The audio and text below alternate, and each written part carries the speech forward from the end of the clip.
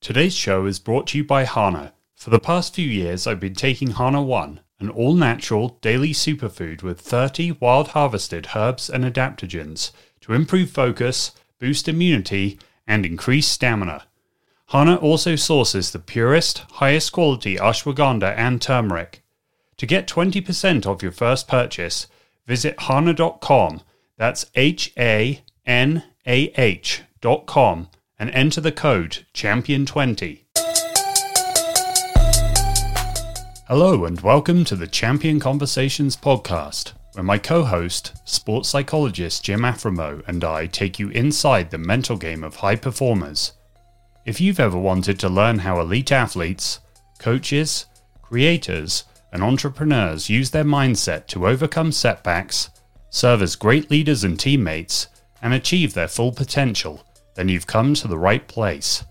I'm Phil White, and we're glad you're listening today.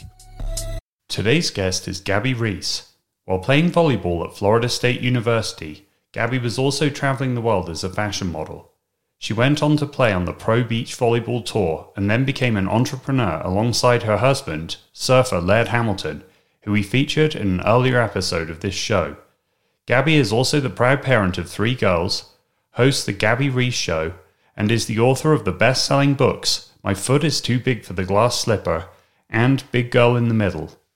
So Gabby, I'm curious, with growing up, you've mentioned before that the kind of parental expectations maybe were a bit different to today, when it seems to be almost an arms race between sports parents to see who can get their kids in the most things possible. Could you just give us a little bit of that background and kind of what your experience was growing up? You know, for me, it was really different. First of all, growing up, the meat of my childhood was in the Virgin Islands. So organized athletics wasn't quite as what it is, obviously, not only in the United States at that time, but just now, especially.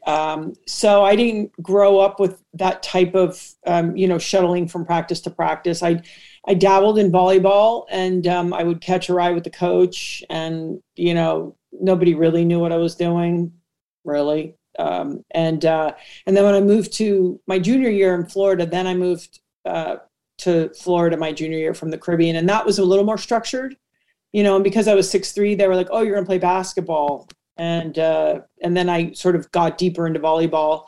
And that was a little more, you could feel like I'd have parents of people I played with that would be at practice and certainly at every game, which always was very unusual for me. No one really, from my side, did that. And I didn't really want them to be honest. And so from that experience, I chose volleyball and then ended up going to Florida State, much to my surprise, on an athletic scholarship for volleyball.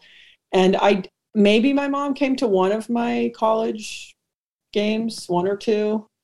And even in the pros, it wasn't like so I don't know, it was just a really different personal experience.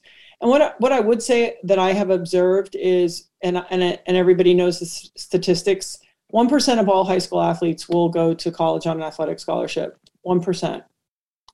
1% of those athletes, maybe even a little less, will play professionally. And that's play professionally. And when I say play professionally, you will have a handful of sports that people will make a real living. And then even if you do a lifestyle sport like I did, it's basically a job that's really cool, but it's not going to be what you retire on. And so I always am so intrigued. Now, the thing that makes sense to me is if you have a kid who loves a sport and they have an opportunity to get an athletic scholarship and get an education in college, that makes a lot of sense to me. And a lot of the rest kind of doesn't. And actually, if the person isn't genuinely into what they're doing, none of it makes sense, because if you're their parent, I always tell my girls, I'm your mom, I'm not your coach. It's a different role. And I'm trying to help them support them in all facets as a human being, not, you're successful if, you're sort of in your athletic endeavors. I don't think that is necessarily connected to what our roles are as parents necessarily. I mean, there's an element of that, but I think it's I think there's a lot to it about supporting the person. Yeah, that's a really good point. With your personality type, was it kind of better to have your entry into sports be that way, do you think? The way it was for you growing up? Yeah, I think if I feel pushed by somebody, by more of a nature, unless I've invited them to, like a coach, where it's like, hey, once I come into this gym, then you're the leader. And I'm actually very coachable and very compliant. But I'm typically only compliant once I agree that this is where I want to be. So I think if I felt like if I had parents just pushing me and it was their idea versus my idea, I don't know that I would have pursued it. My pursuit was the joy of the exploration of learning my own relationship with the sport I was in and loving the learning and the improvement and feeling like I wasn't done with that relationship after college. So I think for me, it was different. Because weirdly, like I'm like a really good soldier, but first I have to arrive at saying I believe in this cause. And so I think it was really good for me that it was my thing. Yeah, you said you were surprised a little bit about getting a full scholarship to Florida State. Tell us about that a little bit. Well, like I said, I dabbled a little, like in sixth grade, I remember, and then maybe a little bit in junior high, and then again a little bit in maybe ninth or 10th grade. But it was, I wasn't not particularly very good. And just to give you a snapshot of it, I played 2 club tournaments, two.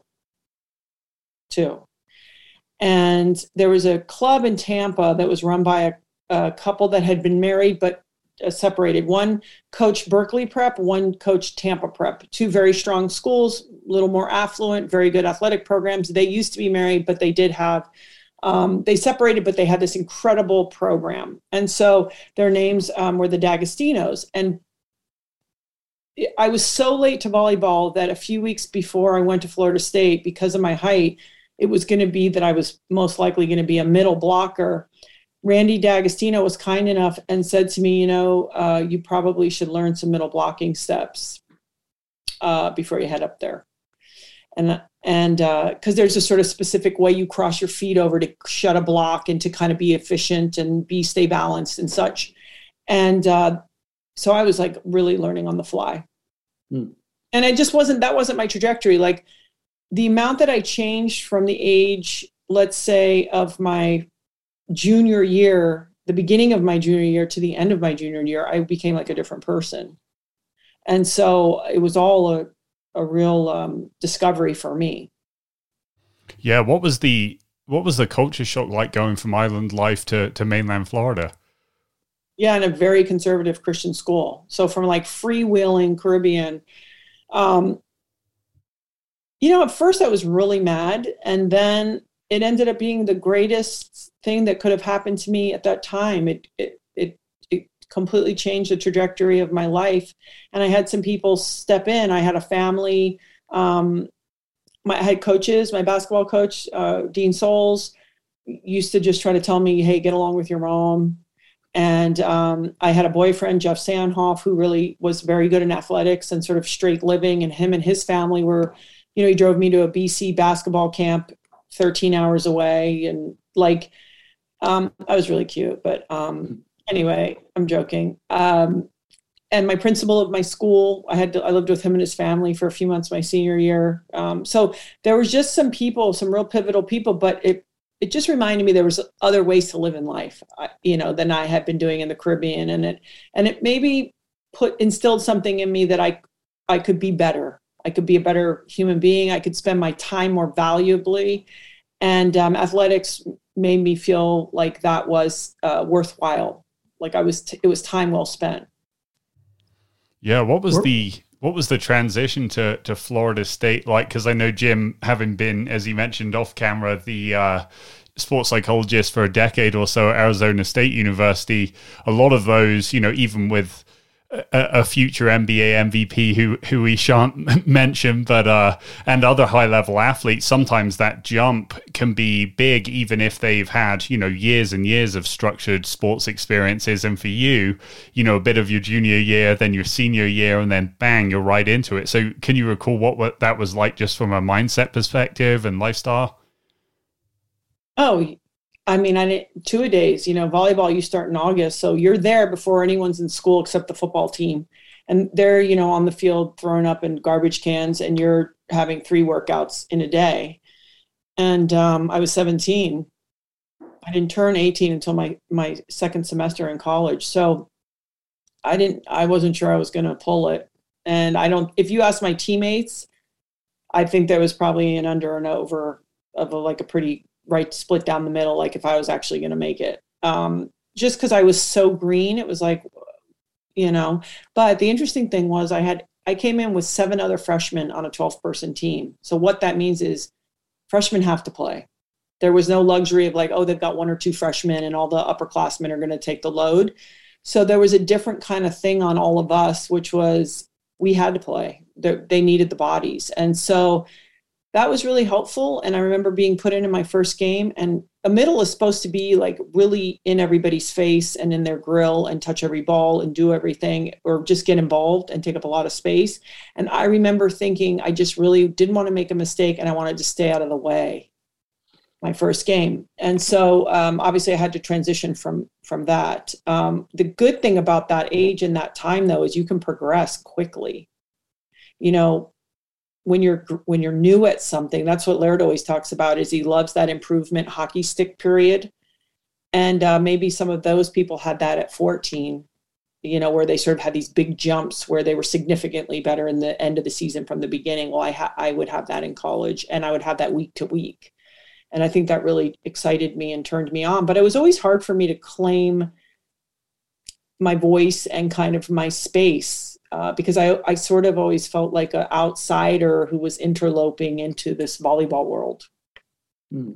Yeah, it's interesting with the conditioning piece. A lot of athletes reach out to me, in college and say, I need help with the mental side of conditioning, which is kind of surprising, I think, for a lot of people that haven't played college sports, how hard the conditioning can be and what an adjustment that is. But then also the talent level. It's, a lot of athletes will call me and say, man, I don't think I'm as good as I thought I was. This is really hard. My teammates are really good. And so you were thrown to the wolves right away because, like you said, the team needed bodies. That must have been, quite challenging playing in those, playing games at, as a freshman, sophomore, and so on. Talk about confidence a little bit. Confidence is a lot more fragile also than a lot of elite athletes think. They think that, they're just born confident. These great athletes are always confident.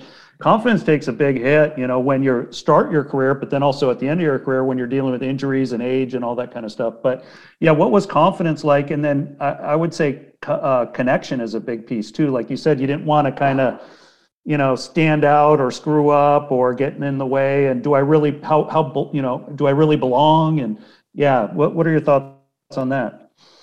For me, and also remember, an only child and female, right? Like the best female athletes typically have a lot of brothers.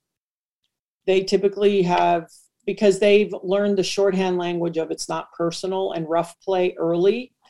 And so I was an only child as a girl. So I'm very good now at not taking anything personally, but I'm very literal. And so I think when you're in sport, it's like there's kind of gears on the court, off the court. And when you're on the court, it's like, hey, F you, and I'm going to kick your ass. And it's sort of like this other kind of person that even if you're being playful, it's rough play. And I didn't grow up with that. And boys do that because that's more their language. So they can go, I always say, if you ever watch female athletes to male athletes, like we're overmeasured, we overanalyze, we probably overtrain, we do everything because in some ways we're trying to get that gear more naturally of being competitive, masculine, fired up, because we need that gear to do that thing. And guys can switch in and out of that gear quicker because it's an intuitive language. They have more testosterone, whatever the reasons, they can go like, oh, we're going to kill each other now. Let's go. It's like women have to kind of wind up. And a lot of times if they don't, they probably grew up with brothers. It's just the way it is. Or, like they played in the streets and like, they just got that language earlier. So I was not only doing that, but I was trying to figure out how to insert myself into my opponent and into my team, because there's two places, right? You're sort of saying, I want you to listen to me. I'm telling you what I'm seeing, right, on the other side of the net, and then also it sort of trying to exert your will on your opponent. And that was really interesting for me. And I was the tallest person on my team at that time. Certainly we had other athletes come later, but so I think there's that expectation. You're big, you're tall, and it was, that part was very, very challenging. However, I think my desire to listen and pay attention and was really powerful, and to contribute. So I think that desire to contribute was difficult. And as far as like aging and stuff, and aging as an athlete, there's nothing like when you jump or run or something and you're not sure your body's going to support you. That is a very interesting thing on your psyche. It's funny because living with Laird, he's been injured so much that he's almost gone past that. He's been able to fix everything. Nothing gets perfect, right? That's the other thing. It's never like you're comparing it to something else. It's like, does it work? Does it work good enough? Good enough. And I think for a lot of athletes, when you first started getting injured, it's scary because you're thinking it should go back to perfect, and you're not sure. And you, instead of believing like, no, it's going to work and I'm going to figure it out. Because that's the thing, right? You're always adapting. And so as you get older, I mean, I have stuff right now going on with my hip, and I'm like, well, I'll figure it out. I mean, Kelly already wrote me a note. Kelly Starrett's like, hey, I hear you have something going on with your hip. And I've already decided, like, okay, I'll get an MRI. I've drugged my feet on that. And what's the worst thing that could happen? They're going to say you need to get a hip replacement. Great, whatever. It's like you'll adapt. But the injury part and building confidence, it's really interesting because you almost have to create a different part of your personality. And sometimes you have to override your nature. And that is interesting. Yeah, it's really, I love what you just said in terms of that on the court, what I call athlete arrogance. You need to have a sort of inner arrogance. It doesn't have to be, bragging and all that kind of stuff, but, this is my court, this is my house, I own the house. But why I call it an athlete arrogance is you don't want to bring that off the court because then you're not going to have good relationships with anyone. What did you, playing volleyball, indoor and outdoor, what did you learn most about teamwork and leadership? That's a topic near and dear to Phil and I in terms of, creating a winning culture. And as you mentioned, it's kind of, for a lot of female athletes that I've worked with, a lot of times I'll hear, man, if I do really well, I think all the other girls on the team are going to hate me because I'm getting all the attention. But then if I don't do well, I feel like I've let everyone down. So it can feel like a lose-lose instead of a win-win. But just any favorite thoughts on leadership and teamwork? Yeah, I heard a great story once. I had a coach named Gary Sato, and Gary coached Marv, who was just one of the most famous men's volleyball coaches, Olympic volleyball coach, Coach Karch Karayan, all these guys that won all these gold medals, and he was at Pepperdine, and he's just like an incredible coach. He says Gary was there as an assistant coach. He looked at Marv. They were playing like in the Olympics, and he looked at Karch and said to Karch, the ball's coming to you. You're going to put the ball away. We need 2 more points. Finish the game. Okay. And boom, they go out there. Karch goes boom, boom, deals with it. It's done. Right. And Gary said he tucked it away for later. He's like, oh, I gotta, one day I'm going to have that scenario. He did it, but to women. He picked out the girl. She kind of turned away a little. All the girls' body languages sort of turned away. Right. So, cause they're different, because she didn't want to be isolated, and they turned. So with the leadership, it's a tricky thing where you're not, I think you're not, it's harder when you're younger. I think in the pros, it's a little more straightforward. I think when you're at college, it is a lose-lose. I don't think there's any way to do it in college unless maybe you take a team where if everyone is so driven and so kind of alpha, they're all just kind of driving at this point, then it's sort of a collective leadership, and maybe you have one person in it who's sort of the real go-to, but that seems to work. And then once you get in the pros, we flushed out the group that everybody gets sensitive and they go, listen, let's just win. But even within that dynamic, there was a very famous player, Kim Oden, and she was about 6'3" or 4", played at Stanford, very intelligent woman. She's one of the only female athletes I ever played against that I saw her have this really weird leadership. She was like very authoritative, kind of had this, like, she didn't make mistakes. And I don't mean on the court. She didn't make mistakes as a person. She was very measured with her words. She was very intelligent. She wasn't gossiping. So she always created this weird distance between her and her team where she wasn't messy. So when she got on the court and she's like, I need you to do this with the ball, she had enough distance that it was almost like coach leader. And then on top of it, she was, such a hammer. So that was sort of a different way where she was almost like player coach, but she wasn't hanging out. And it wasn't, it was just pretty business, and there was a lot of respect. But I think it's very hard for women. Another thing that I heard that was really interesting about leadership more recently was Rich Davini wrote that book, 25 Attributes. And he's like, look, leadership, it's really simple. It's total accountability. You have to be able to make a decision, even if it's the wrong decision. And your job is to create an environment in which everyone else can thrive and be their best. So you can say to one person, you're doing so good, you're going to put this ball away. Another person, it's like, yeah, just shut up and show me what you can do. Because we're all different, right? Like, oh yeah, it's like we all have these languages, how we can talk and push each other. And he said, and the other thing is you're not allowed actually to say you're the leader. It's the people that are with you. And you can say, hey, I'm the team captain. I'm in charge of this space. I'm the commander. But the only people who can call you their leader are the people who follow you. And so I thought that was a really interesting distinction where it's sort of like be the leader and then they will sort of view you as the leader. But I think for young women, it can be tricky. Was there a particular teammate or two at Florida State that you started to learn some things about, either how to separate Gabby on the court from off the court, or that just kind of helped you along in that team environment that maybe they had been in for years and you were still kind of early in that learning curve? Yeah, I think I always, not until I became a junior was I sort of allowed to kind of, that's just how it is. And again, there was a lot of us together. So we were sort of the collective leader, if you will, because we all had been marching through since our freshman year. So it was more about showing up and being super intense and playing and performing. That was the most effective thing I could contribute, and practicing hard.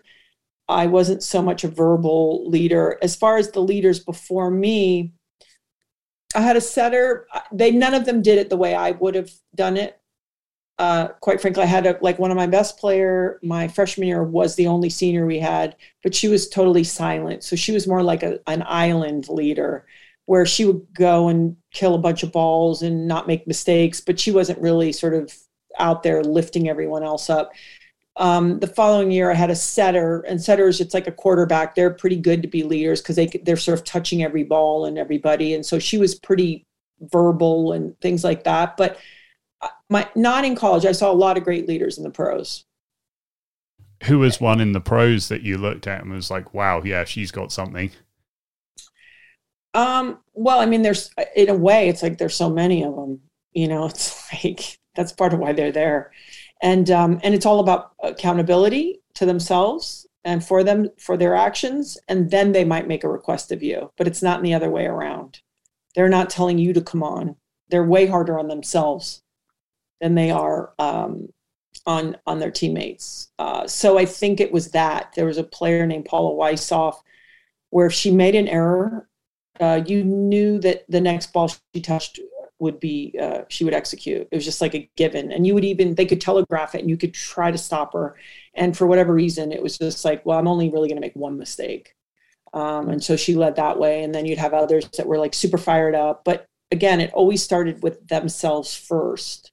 I used to have a joke about Carrie Walsh that on the gold medal stand, as she's getting her medal, she's leaning over to Misty May saying she was apologizing for the offset at that 8th point. It's like, so it's sort of that real, like, well, what am I doing? But for women, I don't know why, and people can pretend that we're the same and that it's all the same. It is very, very tricky. Yeah, absolutely. What about when it came to coaches? You mentioned a couple of coaching examples, but whether it was the head coach in college or maybe an assistant or maybe a recent player who'd made a transition to the bench, or perhaps it wasn't until he got to the pros, was there a coach, either just life development stuff and learning how to find your way in the world, or on court, or maybe a bit of both? Was there one or two people that stood out there as that kind of coach mentor role for you? Yeah, well, certainly because I was young. The best technical coach I ever had was the gentleman I mentioned earlier, Gary Sato. His whole family, he was an Olympic coach. His siblings, two siblings, Leanne and Eric, they both played on the national teams. This was a volleyball family. His understanding of the game, his ability to execute was sort of astounding. My college coach, Cecile Renaud, was an incredible coach for me. Because of the life lessons I learned, her organization. She was one of the best public speakers I've ever personally seen, even to this day. And I've seen a lot of people speak. She was funny. She also, and whether people like this or not, even though she was a female coach, her delivery system was male. So it was, hey, if she would just be like, hey, that's not good enough. And I think for me, in that environment, I really responded to that. And like one time, my freshman year, we were coming from the NCAA tournament against University of Texas. I don't even know if they broke a sweat. They killed us so quickly, and they won the NCAAs that year. They were astounding. They were under a guy named McHaley, who then became the national team coach. But they were serious. And so we were in the airport waiting to fly. So she'd call us one by one, because that's the end of our season, and kind of review it and then talk about stuff. So she goes, okay, Gabby, can you come here? And I walk up. It's my freshman year. I'm getting my ass kicked all over the place. And she goes, so it's my understanding that you haven't been going to like your biology class. You mean like the one with 1,500 people in it? Okay. And I was like, yeah. She goes, so I just want to know if I need to get a new middle blocker or if you're going to take care of that. And I was like, I'll take care of it, coach. And she goes, okay, dear, thank you. Personal accountability. And that was it. But what I will say that I know is really true and important for all coaches. And I just recently had a couple guys here from the NFL training, and we were talking about this. If a coach knows what they're doing for real, if they understand the game, that's number one. Number two, if they show you they care more about you as a person than you as an athlete, you'll go through a wall for them. And what my coach in college did, she showed me time and again, without words, that she cared first about me as a person. And so what happens is you've just made me a 10-time soldier for you and the mission, not less. And I think if coaches, even at the pro level, because the complaint from my friend was in the NFL, it's like, there's no way. It's about, they try to act like they're in charge and their figures and all this stuff. And they're worried about themselves. If you, especially a violent sport like football, if you could actually tell your athletes that you cared about them as a person, because what they're doing is already difficult. Being in a sport, going to practice, training, it's a gift, and they get paid, and it's great, and it's really hard. And they're hurt, and their head, and they're this bone and that, and injury and all this stuff. If your coach, when you're out there, knows what they're talking about, and then they care about you, it's pretty hard to beat that combination. Yeah, that's a strong one too, for sure. At what point in college, so you mentioned, the freshman year, in your words, you were getting killed all over the place, but yet you're being modest in some ways if you look back at your overall career when you start setting some of these records, some of which may still stand, and you obviously figured it out.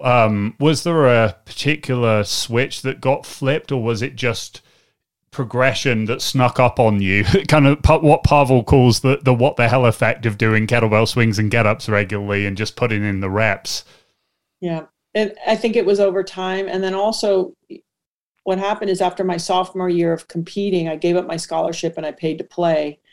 And then my coach released me from spring training so I could go to New York and work. So I was in the fashion business, because what I was trying to do is also support myself. And I could make more money at that time in fashion and pay for my school than just be on scholarship. And it was NCAA's at that time. It was messy. You don't want to be like on the cover of a magazine. And then other coaches, like when I would go to tournaments, would be complaining like, well, how is she doing that and this and all of that? So what happened was now I also had something to prove.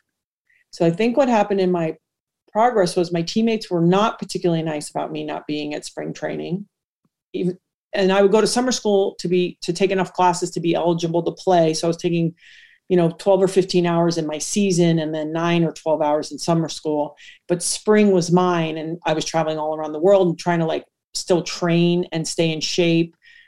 Don't get too big because then I can't fit in any clothes in modeling, but then don't get out of shape because then when I go back to school, I just get killed, right? So the ability to focus got better. And so, I started to, so I already had something to prove because I was so late to the game. And now I had this other thing to prove that I was a serious athlete. And it was really interesting because, my teammates, some of them could smell the blood in the water for sure. And they would circle around, especially if they weren't playing. And what I'm stepping in and playing, it's like, well, what? That's not fair. And I felt that too. I was like, it isn't fair. But if we had a longer run, I would always have to finish first because it was like I was trying to say to them over and over, like, hey, I'm here to work. I am here. But that part, I think, might have sort of helped me really focus in even more. Yeah, that's a pretty unique approach. What did you learn about yourself from that modeling experience and kind of juggling? So you've got, for the average student athlete, right, Jim, the thousands that you've canceled over the years, just juggling one sport and school and being in a new place is, challenging. You've got this kind of late development in terms of coming to the game formally late. And then you've added in this new wrinkle that you're fully driving yourself and trying to figure out yourself. Firstly, how did you manage to juggle it all? And secondarily, just how did your personality develop during that time with all the other things that were going on? It was in ways probably agreeable to my personality because it gave me something to really put my teeth into. And I think I probably like that. And listen, I'm gonna say one part of it that I know is true. There's a part of this that's the fuzzy part that's like, this is my destiny. This was my path. And so in looking back, because there's otherwise no way, right? Like, how am I going to live in New York City? And then one day from one, I'm like at the fanciest studio shooting for Vogue magazine. The next day I'm in a gym in Tallahassee, Florida, sweating my ass off, So part of this is a bigger thing than me. And I was just a piece in this story. But I could really be clear and be focused. Like, what am I doing right now? And consistency. So even if I was tired and it was January in New York City, I came home, I washed my makeup off, and I went to the gym. And the good thing for me is I am social, but I'm not a partier.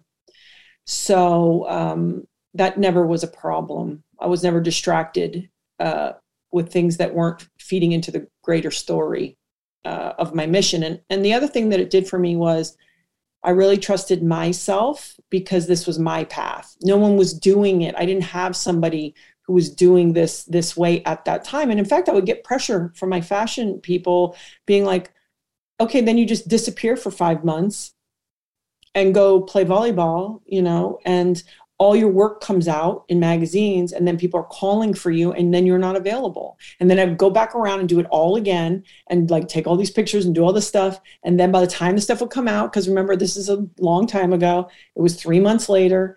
And then when they see your picture, someone's excited. Oh, she's not available. She's playing volleyball. And so what it did was I followed myself. I listened to what I wanted to do. And I knew that the athletics felt really good to me, even though it was hard. It felt really true to my spirit. And I understood the importance of the opportunity of making a living and being in fashion and traveling, right? Like I was traveling the world. I worked with the best people in these jobs. And I was getting something, but it was definitely an education. And it was like pretty grown up, Yeah, great example of self-leadership. And I love what you said, just to rewind a little bit in terms of, leadership in general. Can I make you better? Do you really care about me, as a person? And can I trust you? And, if you can answer yes to those three questions, your players are, if your players can answer yes to those three questions, you've got it made. And, and that's more important than the X's and O's, I think. And I love your self-leadership. Everyone wanted a piece of you, and you're like, what do I want? And you had the courage to follow your goals and your dreams. And that's just a great metaphor for everyone. What do you really, really want? Because you knew what you were good at, you knew what was fun for you, and you knew what was meaningful. So I think that's pretty impressive at such a young age. Well, sometimes when you're thrown into it, right, you adjust. And I think that's what I always encourage younger people is stop looking outside. Because I will have younger female athletes go like, well, I want to do it like what you did. I go, I did what I did. Who are you and what do you want to do? And because we're always trying to copy something that's happened. And I think the important thing is that we really stay true to that inner drive and that weird gut feeling and sensation. I say that as a parent. I tell my girls that. I go, listen, there's things you know and see about your life that I don't. My job is to support you.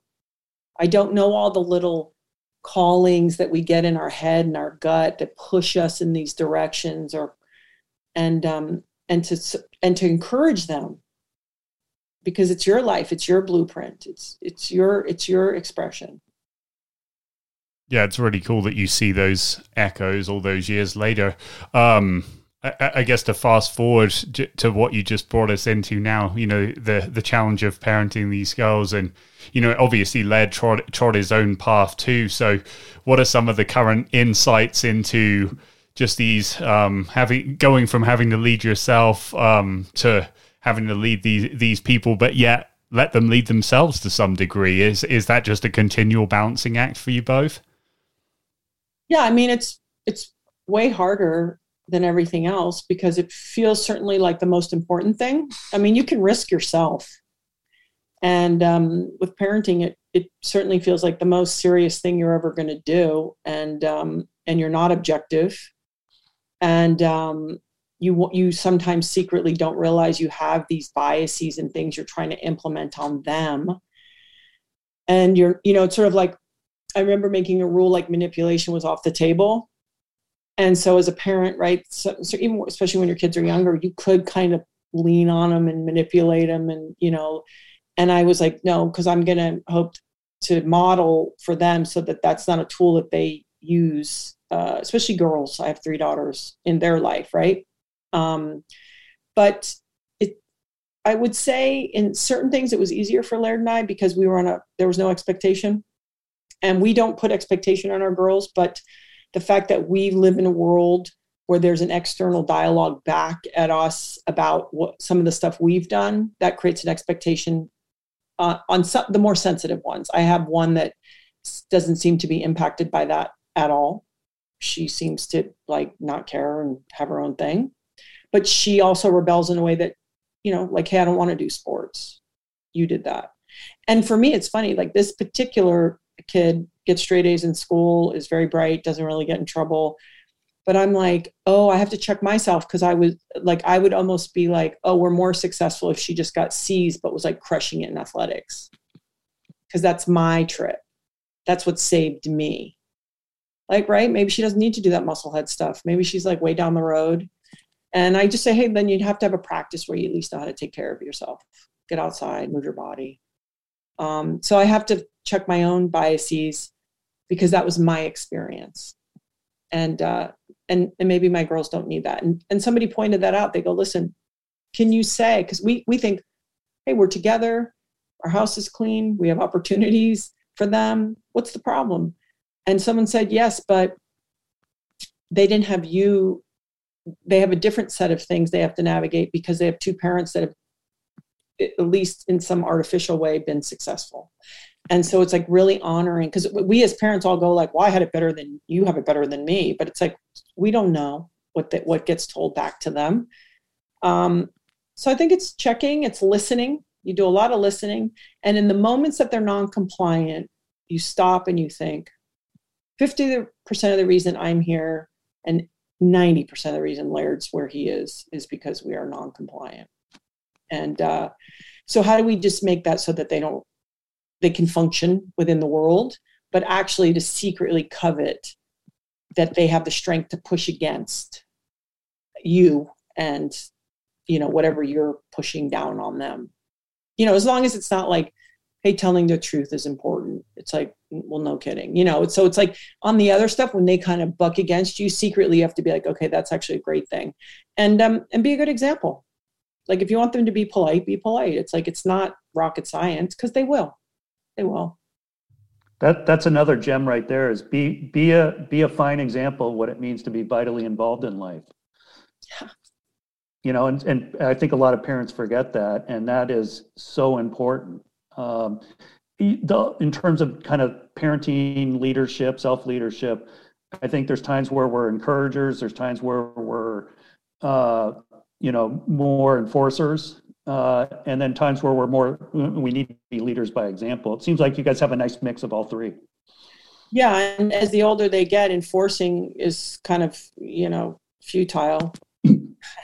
Resistance is futile. It is. It's like, that in which we resist persists. So it's interesting, because when you think you're so strong, and all these things, the whole art of not using it and pulling way back most of the time is sort of, I think, where both Laird and I are at, which is the art of self-restraint in all these areas, right? In interactions with people on a day-to-day, especially now. We live in a world where people are very quick to sort of be aggressive, but if you were like, cool, I'm going to poke your bubble now, they'd all cry really quick. And we come from a different way. And so it's just kind of learning to observe and give everyone enough space to do it the way they need to do it. Because sometimes, especially when you have a lean in, can be aggressive capacity, you have to not do that, and just kind of pull back. And that was the other thing, that we learned from somebody that said, hey, in parenting, if you could listen to your kids without solving their problems and show them a little bit about what happiness looks like, that would be a really good thing to do, so they know what it looks like. No, I love that. One of the things that back when I was still writing for you guys at XPT, I think we did a post together, and it's talking about a lot of different things, but you had mentioned that you like to go first and sometimes set the tone. So whether it's smiling at someone when you first walk in a room or whatever it might be, could you dive into that a little bit for us? Yeah, I think for me as a kid, I was 6 feet at 12 and 6'3" at 15. So the minute I walk into any room, typically I was noticed, and it was really uncomfortable. I didn't love it. And you realize there's a lot of people who go through things that they're uncomfortable, but when you're 15, you're like, I'm the only one. And then what I started doing as I became a little more self-assured, probably by like 18 or 19, is I was like, well, screw it. When I come into a room or I walk by somebody, if they're going to notice me, I'm going to say hello. And I'm going to smile, and I'm going to be the one willing to take something that could be uncomfortable and make it okay. And because it also maybe could have been a mechanism for me to flip the attention differently. And then it becomes a bigger reminder back that it's a nice way to go through life if you're willing to say to somebody, hey, how's your day going? Or say hello first, because it's just like you're sprinkling humanity out throughout your day. And it just is an upcycle, and it does make you less afraid of everything and everyone when you just cut all the lines quickly. Just go like, hey, how's it going? I really like that. Something else that I saw fairly recently, a lot more recently than that one, is that's probably been 3 or 4 years since we put that particular piece out. But I think it was the surfer Bethany Hamilton has a mindset course on her website, and she featured you in that. And something I like that you said in there was the importance of taking stock of your thoughts regularly and trying to carve out space and time to do that. And then obviously from the only way we can self-regulate better, as you mentioned a minute ago with restraint, is to be more self-aware. So could you share a little bit more about how you put that into practice of taking stock of your thoughts? Yeah, and I'll connect it to, so I was doing an interview, and the guy goes like this to me. He goes, you seem really humble. And I go, I'm not really humble. I know the laws of the universe, and I don't need to learn those lessons. That's not humility. That just shows a level of like, hey, if you're a schmuck, it's going to be schmucky. If you're cool, it's usually cooler. And so it doesn't come from humility. It comes from taking a perspective on life and sort of seeing patterns and going, this seems to keep showing up. So it's the same with checking in where, and I do this a lot. And because I am a more analytical person, it's a natural reflex for me. Is like, how am I feeling? How's the relationship? Whether I'm like in a shower, in a car, it's really always understanding how I'm feeling, because then also it gives me an opportunity. Like, I'll give you an example. I just came from a trip. I went to Austin for a day. Everything in the trip went wrong. My first flight was 2 hours late. When I got to the hotel, the room was canceled.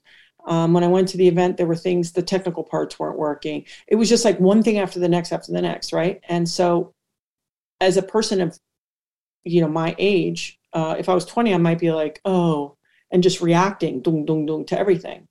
But when the first thing shows up, you're like, okay, I see it. And then the second thing and the third, and you go, all right, what is the world and the universe telling me? What do I need to understand here? Because something is happening. And if I just react, I'm not going to actually figure out what I'm supposed to understand to do. And it was getting my attention. And I wanted to be mad. And I really wanted to fire off on some people. I did. Inside, I was like, this is bullshit. I'm too old for this. Like, why am I dealing with this? Like, it's like, because I am. It's like, I've been doing this. And I was like, don't be that foolish. Pay attention. And there was opportunities. I need to tighten some things up in our work life. I need to clear some decks politely.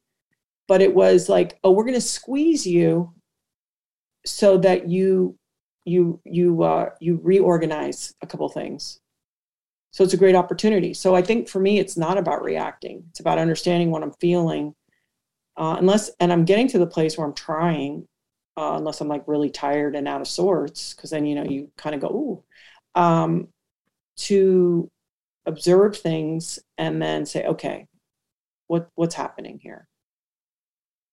Yeah, composure's one of the C's that Phil and I talk about. We talk about confidence and concentration and composure and commitment. And then obviously competitiveness, which you're very high on. I love the idea that cool heads win hot games. And so I'm sure that helped you as a player, instead of, responding like a champion, instead of just reacting to whatever's going on around you. And then you obviously are doing that well and working hard on that, in everyday life.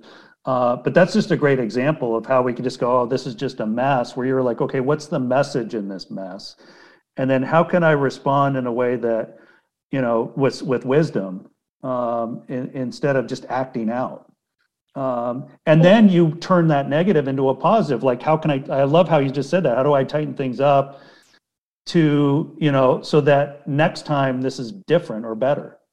Yeah. And it doesn't mean like, we all have had friends, or maybe we personally experienced where it's like all of a sudden, like a parent's sick and a dog dies and some weird stuff happens. Okay. That's just stuff to ride out. But when it's like a little funky, weird stuff and conflict with people at work or friends, or just too much weird, it's like, okay. And that's about slowing it down and reacting less, but acknowledging like, oh, I think I'm pissed right now. Like, I'm kind of pissed, and I could, sort of blast everybody, but that's not the move. The move is to say like, oh, I'm pissed. I wouldn't do it that way. How did I get myself in this situation? And then it's to go, all right, what is it I need to learn? Because I don't want to have life holding its foot on my head. I want to be moving freely and smoothly. So the minute you feel something on your neck, it's like, hey, why? Yeah, I love the honesty, the self-honesty. Yeah, I'm pissed right now, but is that going to serve me? And then the ability to pivot and and turn it around into something different or better, I think is key. And ego, listen, it's always being aware. Like, it's like even me saying like, hey, I've been doing this too long, like, duh, duh, duh. It's like some of this is intertwined with ego, no matter what. And I need in some of that ego to go out there and try to do it. But it's like, you just have to understand that thing's always alive and it's participating in the reaction. So it's kind of like being aware of that too. Great point. Yeah, we had Patrick McKeown on as our episode 1, and obviously you and Led have worked pretty closely with him at XPT over the years.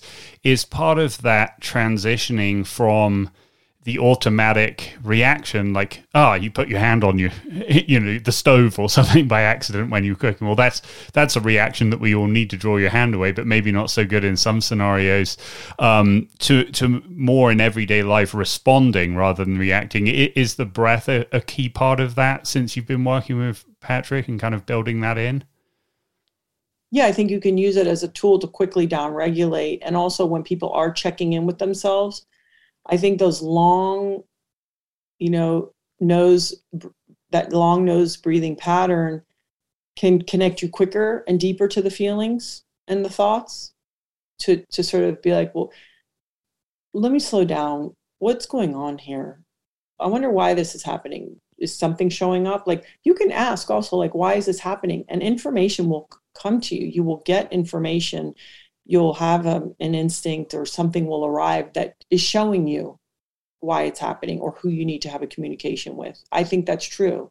It's like for people who are religious, when they say, ask and the answers come, I really believe that is just a universal truth, where when it's going on, it's like when you can use that deep breath and also check in simultaneously,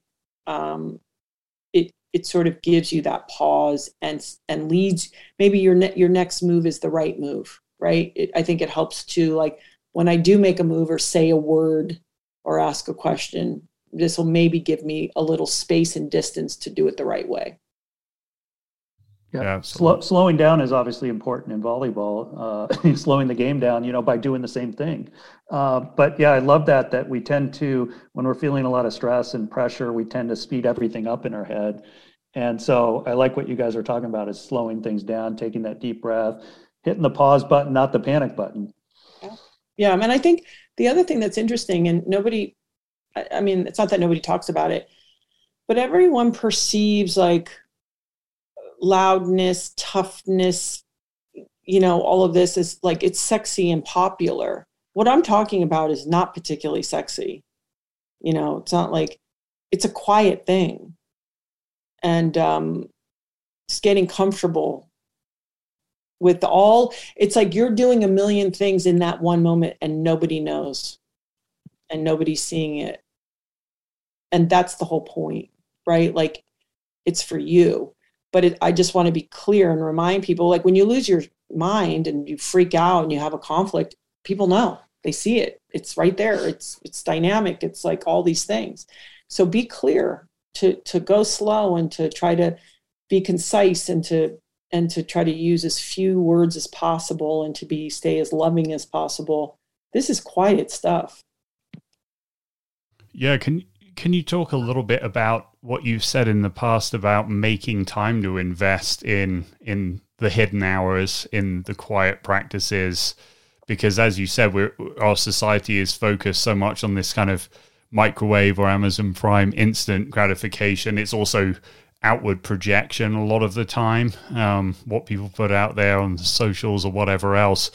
Talk to us a little bit about how you're able to practically make time, prioritize some of those, not even necessarily the hidden hours, but the hidden moments, and try to keep up with this kind of thing regularly when the world seems to be moving so quickly around us.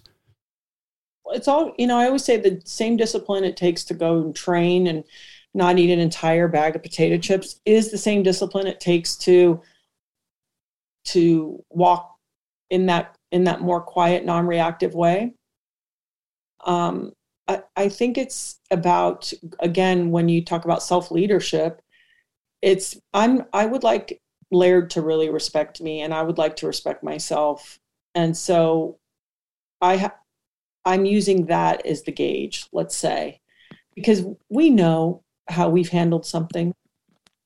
And I'm just trying to peel it back and keep that as still and quiet as possible. So one way of doing that, obviously, is my self-care practice, but there's not a lot of extra. It's like we go to bed pretty early. That quiet kind of non-woo life. And over time, right, people look at our life and think it's it's shiny, but it's still pretty quiet, and there's a lot of like work and like all these things so then the whole thing comes together and it looks pretty shiny, but it's being willing to actually do the work and keep it simple, which for me personally, and everyone is different, that sort of leads me and gives me that space and time to do it, to have the time with the girls, to have the time for my work, to have the time for my relationship. But if I'm spending all this time thinking about how can I be more relevant, how could I get more likes, or views or whatever, I rather talk about like in those kinds of questions, how can I grow my business? How could I, so it's trying to stay focused. That's why I think it's important to have really good challenges in your life, that those are the things you can put your teeth into, versus, do you like me? Do you like me? Is that enough? It's like, no, let's take this thing and let's grow this. Okay, let's take our bodies and take care of that. And that gives you a different satisfaction. But again, this goes back to quiet.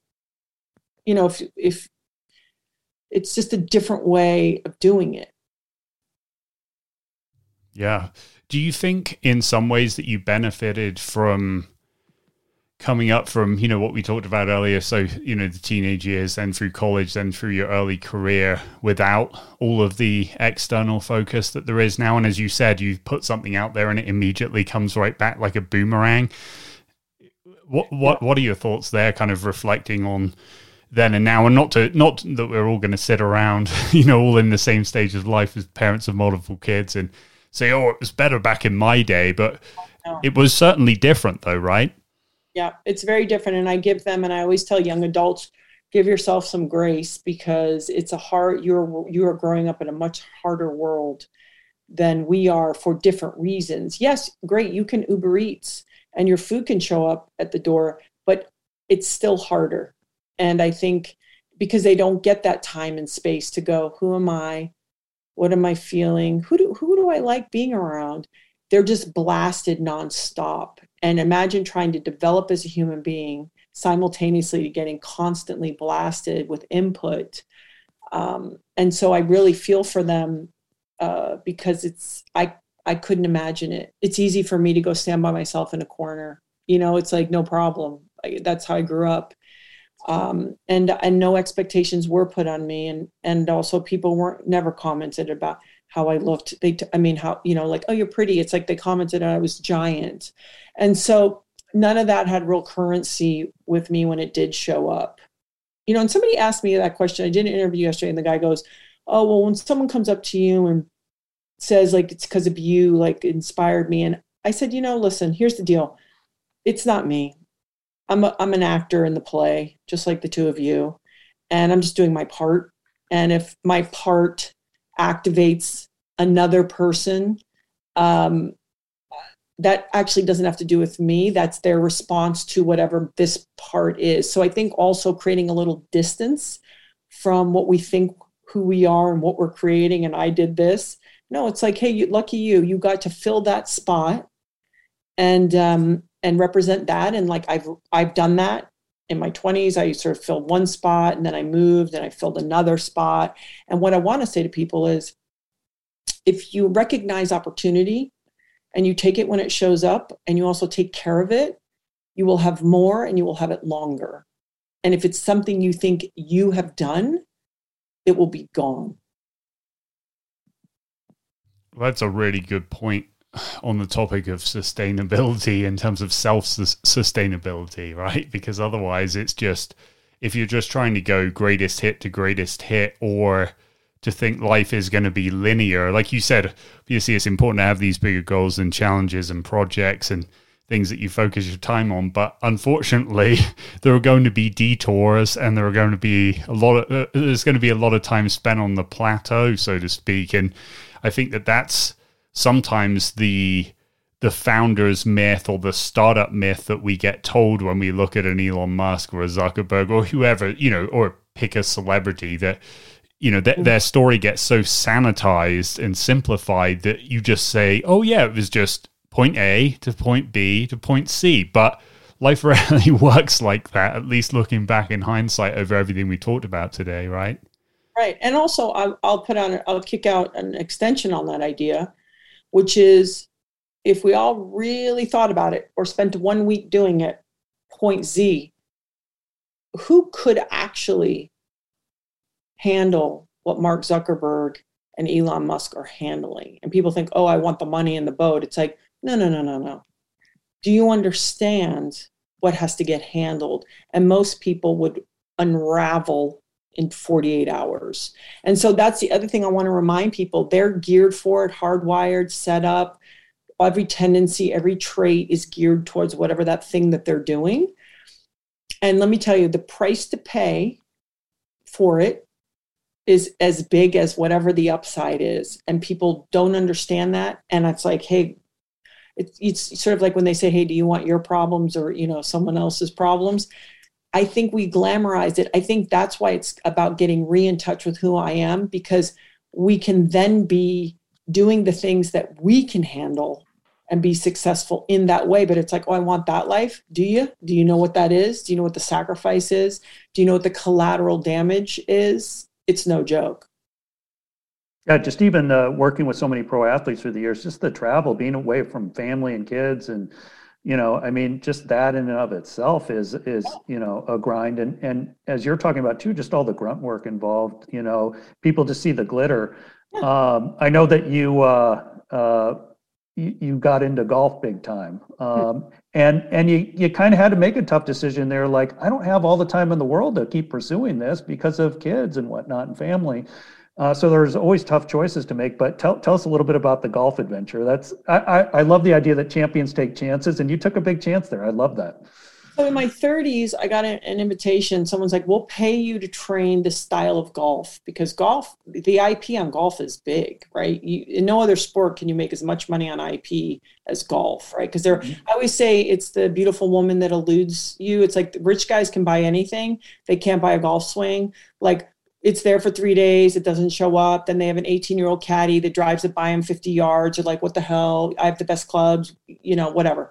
So I think that was the appeal. But for me, what I was like, wow, this would be an interesting thing where I could now recommit my focus into something that I could do much later in life than volleyball. And that's what interests me. Here's what I learned. Besides practice in the short game, anytime you set up the goal, the outcome, before the actual discovery process, you've already failed. Because I didn't even know if I liked golf. And I was going to say, okay, I'm going to try to get my card. That was it. That was the goal. Just see if you could get your card. And on the men's side, it seems more of an impossibility than on the women's side. Okay. But I didn't even explore, do I like golf? I fell into volleyball. I developed a relationship with volleyball. The love grew. I got better. I went from A, B, and C. I reverse engineered the golf, and that was one of my biggest mistakes. But it was the most humbling, pretty tough, pretty brutal. And it was hard to say, I can't do all of this. That was a hard thing, because it's admitting like you can't. Yeah, it's we're always one shot away from getting humbled in golf, and it's and 2 shots away from going crazy. It's such a tough sport. I love what you said. You could buy anything pretty much but a golf game. No, you can't. I don't care who you are. I love that. Who you are, because and I love, like I said, I'd see these caddies who would just be like, oh no, and they just were golfers. And you see these other guys who are just like, I don't understand. And it's like, that's right. And I think for me, it was a really valuable lesson about loving something and following that. And can't be about outcome first. It's the same with starting a company. You can't be like, well, we'll be rich. It's like, okay, well, that can't be the starting point. Yeah, that's a really powerful lesson. We want to be respectful of your time, Gabby. So in closing, we asked Led if there was a big idea that he wanted to get out to the world, or maybe a small idea that could have some big impact on a few people. And what he told us was just 2 words: pay attention. And then he riffed on that a little bit. Is there anything you've been percolating on recently that maybe you haven't shared as much publicly, or maybe you have and you just want to emphasize it, that you might want to leave people with in terms of mindset, or just anything else that's on your heart or on your mind? I mean, it's funny. I told you I was traveling yesterday, and what I said is something interesting I'm observing is half the people in the world now think they're famous. No, I'm not kidding. It's really weird. I mean, we used to have it always, like you'd have like, you were in your high school and you were the best on the whatever, and then you were in the newspaper. And so you thought you were important.